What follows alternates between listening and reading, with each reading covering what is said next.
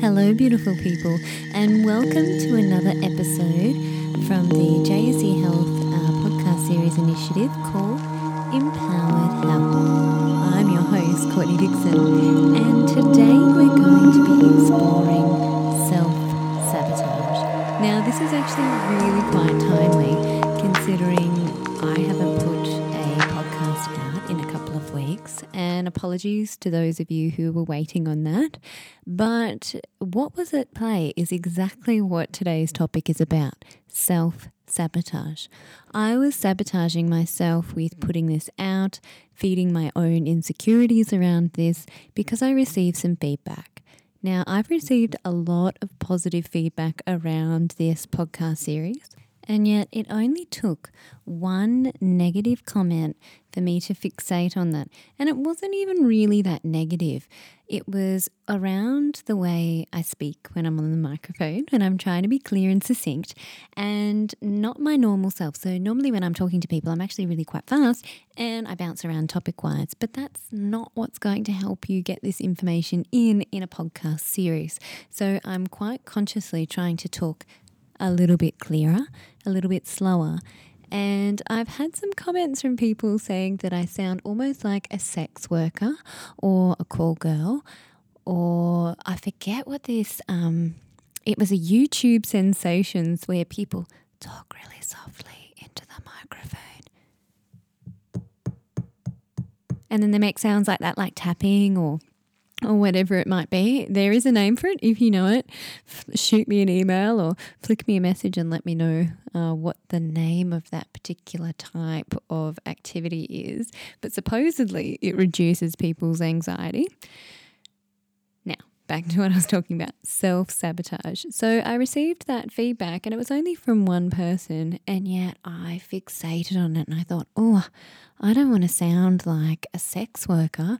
I don't want people to think that. I want people to take me seriously. I don't want them to think that I'm trying to seduce them through the microphone, because that is not what my aim is. My aim is to get information out to you. So apologies if you think that this is a late night radio special. I'm sorry. This is just how I sound when I'm talking in a microphone. I'll do my best to try and keep it upbeat like I normally am, but I do still also need to keep it clear and succinct so that you can follow along, because I will. Those who know me and have met me in person, you know that sometimes it can be hard to stay on the track that I'm on, as I can see the bigger picture and I jump from idea to idea, but they all do link back together. All right. So that was self-sabotage that was at play. Now you might think, self-sabotage, why would we do it? What do we have to gain by sabotaging ourselves, by blocking what we really want and keeping it at bay? We want something and we say, quite clearly where we want to be in our life and what we want to have. Yet we find ourselves sometimes not acting in line with this vision. And that's exactly what I mean by self-sabotage. This then leads us, when we're acting in this way, to blame ourselves, beat ourselves up, and feel baffled. We aren't doing what we know we need to do or making choices that are in line with our goal. Like me, I knew I wanted to do another episode. I knew I want to keep getting the message out there. I knew the overall good of doing this. Yet that one comment had me procrastinating, had me second guessing myself, had me questioning my knowledge and experience and abilities, which was all built on insecurities and quite silly. But we find ourselves, and I'm not the only person that does this. This is quite a widespread thing that can happen. And we feel baffled when we find ourselves, we want to do this, we want to produce this, yet we're doing things that are actually blocking what we want to happen. So why do we do this when we know that it keeps what we really want at bay?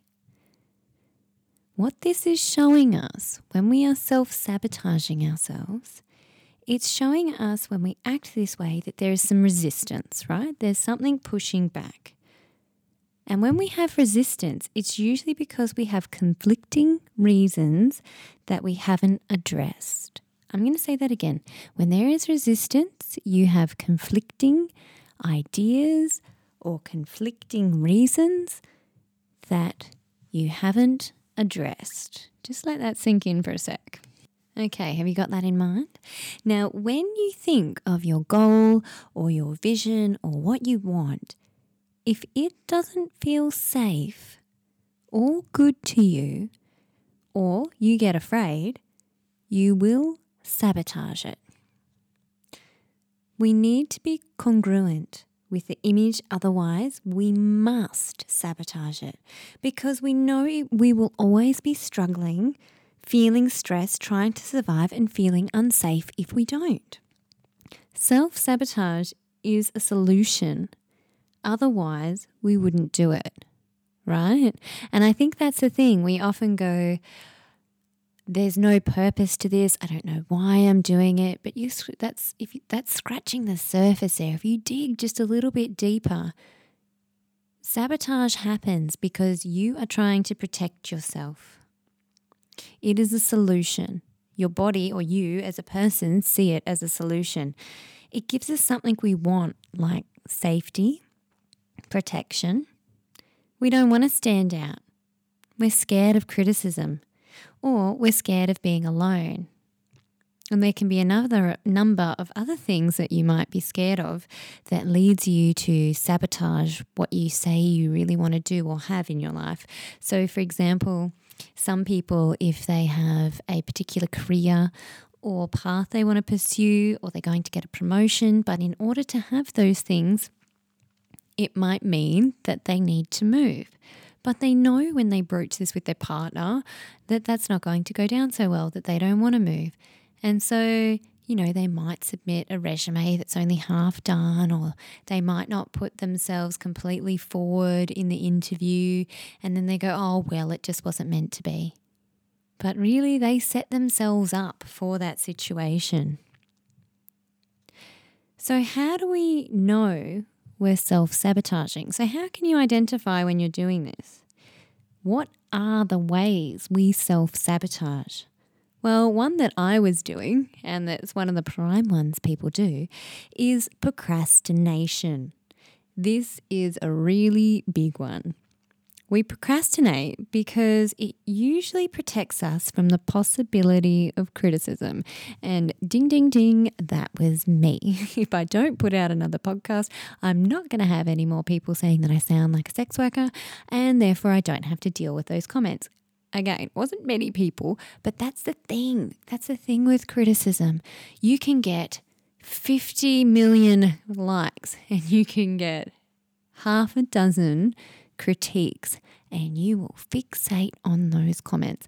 And why do we do this? We always are fixating on the negative, trying to look for things that reinforce our ideals, that there is a lack, that there's something not good enough. We're looking for those things that support our inner insecurities about ourselves. Now, back to procrastination. That was more like a diversion, but we'll get back to procrastination. So procrastination protects us from criticism. It also allows us to feel safe and not take any risks. For example, if you finish this project or assignment, then it's out there for others to provide judgment. So it's better it just stays in draft. And this is like when people have big ideas. They can twirl around and think, oh, wouldn't it be lovely to do this or that? Or, oh, my goal is really to have my own business doing, this. And wouldn't it just be amazing? But it stays in the realm of ideas. They aren't taking any action. And it's not because they don't have the desire to take action. That's not the problem. The problem is the fear of criticism that keeps them procrastinating and from taking any real steps. It means that they are putting themselves out there. They're risking the fact that they could fail, and they're also risking that they could get some criticism. Now, I hope that didn't come through, but there might be some storming activity, and I've tried to avoid the daytime recording so that you're not getting the whippersnippers and everyone else doing everything around outside. Nights are quieter time and clearer time to talk, but bear with me if there's some thunder background noise. It'll just add to the ambience. Just think of it as that. So, Procrastination. We've covered that, how that is a tactic or a solution that we use to sabotage ourselves and help keep us safe. What are some of the other ones? Well, another one is playing it small. Now, what do I mean by playing it small? If you don't do anything too big or risky, you'll be safe. That's what I mean by playing it small. It's where you think, if I just stay under the radar, I won't be noticed and I can stay out of the spotlight and be safe. I won't take risks to create my dreams as I'm scared I'll lose what I already have, be that personally with change or professionally with a work goal. But by doing this, you also never step into your full potential. You're always running at about, we'll just say 50%. You're not letting your true depth of character, your true ideas, your full potential, what you can manifest and bring into this world and make it a better place with your fabulous ideas. Because I'm sure you have fabulous ideas. You just haven't nurtured them enough or allowed them to grow into something that can become a reality in this world. First, you have to imagine it, and then you have to believe and take action on it for it to actually occur. But if you're scared of doing that, you're scared, if you take a risk to create your dreams, that you'll lose what you already have. Be that, as I said, personally or professionally. You never get to see, though, what you're fully capable of and let the world see your light. So we want to see your light. We need more people stepping out into their own light and shining that, using their imagination, their creativity. If we all chipped in and put out our ideas, could you imagine what this world would be like if we all weren't so scared, sabotaging ourselves, keeping ourselves small, what we could accomplish? So that's another one. So we've covered procrastination, playing it small. Another one is blowing opportunities. So I kind of touched on that earlier in the example I gave. So how do we blow opportunities, I hear you ask? I don't intentionally do this. They just never seem to come along or work out as I planned. I hear you saying that in your head. Yes, I'm psychic. But, you might go, well, this is not my fault. It's just that nothing's coming my way. But we do this. We do blow opportunities. A good example, like I gave earlier, is say you have a job interview and you show up late or you're unprepared for what the job is. You're self-sabotaging your chances of being employed. You're blowing opportunities, and it involves you not being prepared for something or not showing up at all, or not showing up with all of you there.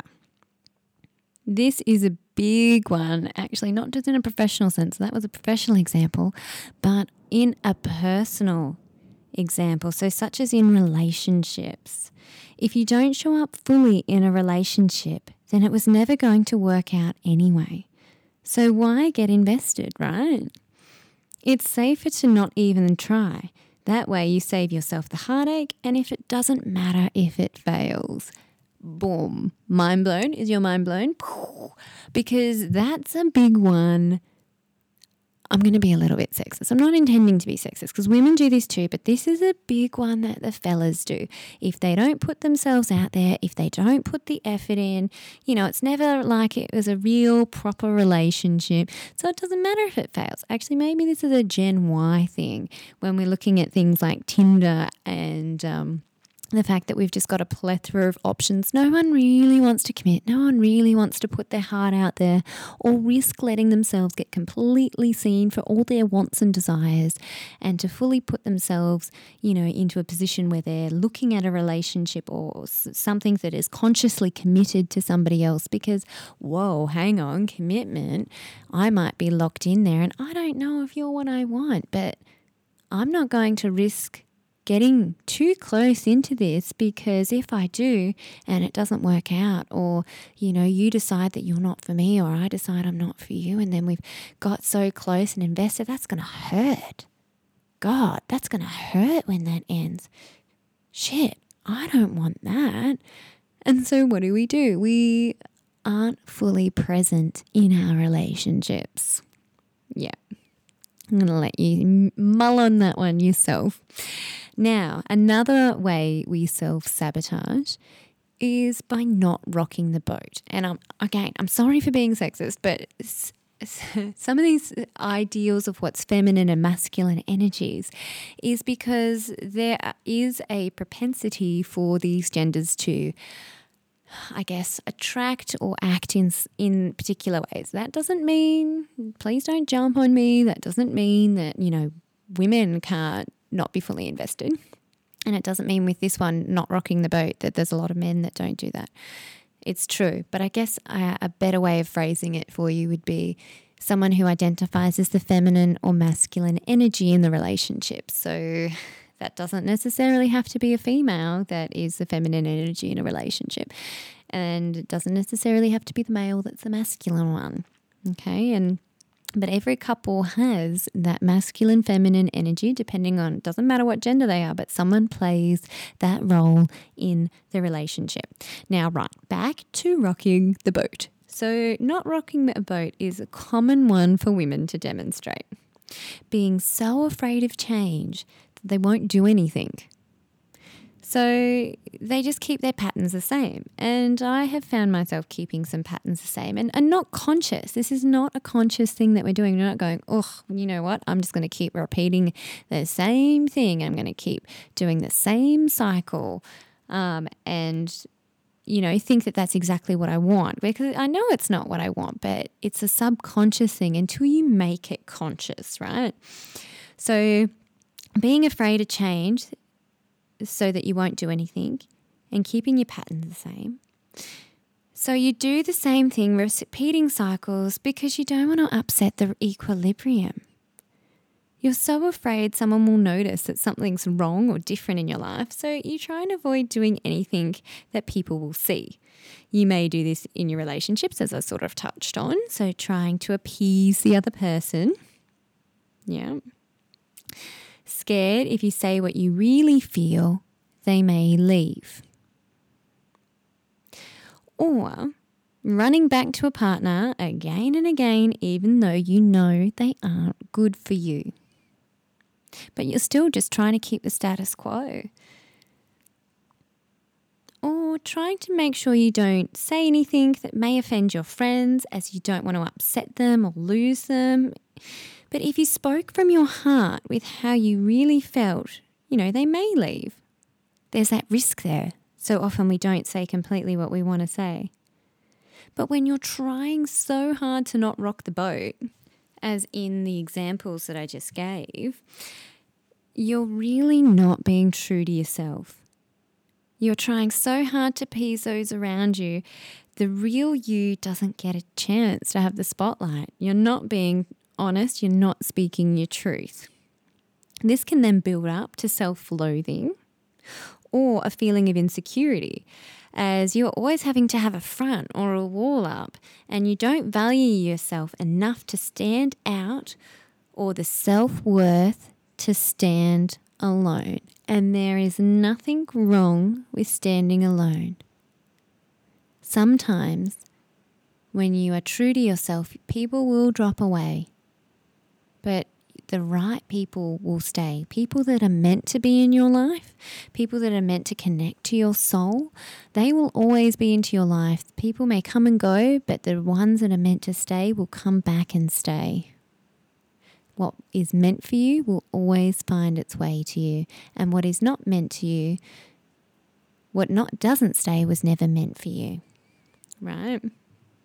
Whew, okay. Now, another way we can self-sabotage ourselves is by overdoing. And this one, I'm not even going to gender put it on it because everybody does this, right? Everyone can overdo things. So can you think of any ways that you might overdo things? One way might be overspending. All that online shopping is just so good, so easy to do. And plus, when you got all the shops around you and you see sales on, so hard, so hard. You're getting a bargain, right?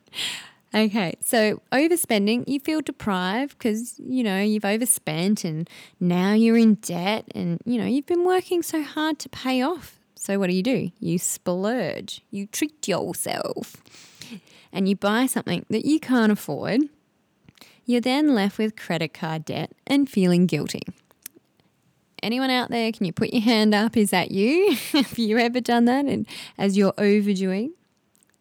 Part of you feels like you deserve to feel guilty, that you don't deserve to have nice things. You're not worthy of them and you can never be successful to achieve them. And by doing this, you confirm that belief that you are not enough. Yeah, it's deeper than just a sale. Other types of overdoing can include things like drinking alcohol, smoking, taking drugs, exercising too much. Yes, you can over-exercise. That is a real thing. And another one that I'm going to add in there, and I don't think I can coin this term, but I quite like it, is workaholism. That's right. I said workaholism. When you're a workaholic, you are self-sabotaging, but it's disguised as something legitimate. But what happens when you work so much? You end up being exhausted, burnt out, not being as good at the work you're doing because you've taken on too much.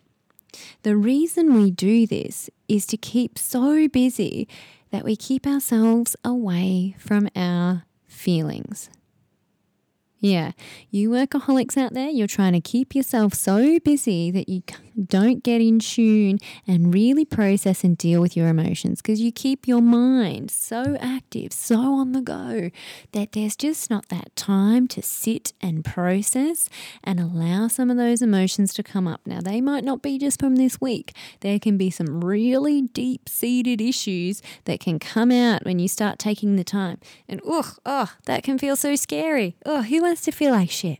Like, honestly, who wants to feel bad? Who wants to go through and feel sad and cry or get angry or feel low? No one wants to feel like that. So what do? We keep ourselves so busy and we just push it down. We just push it down into that jar and we screw that lid on tight and we don't let those feelings out.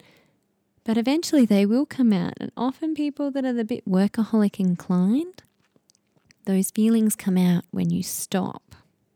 But by doing this, by blocking them, by hiding them and shoving them deep down into the dark recesses, by doing that and running away, trying to hide from them like this, we actually block ourselves from moving forwards and really making progress with them because they never actually go away.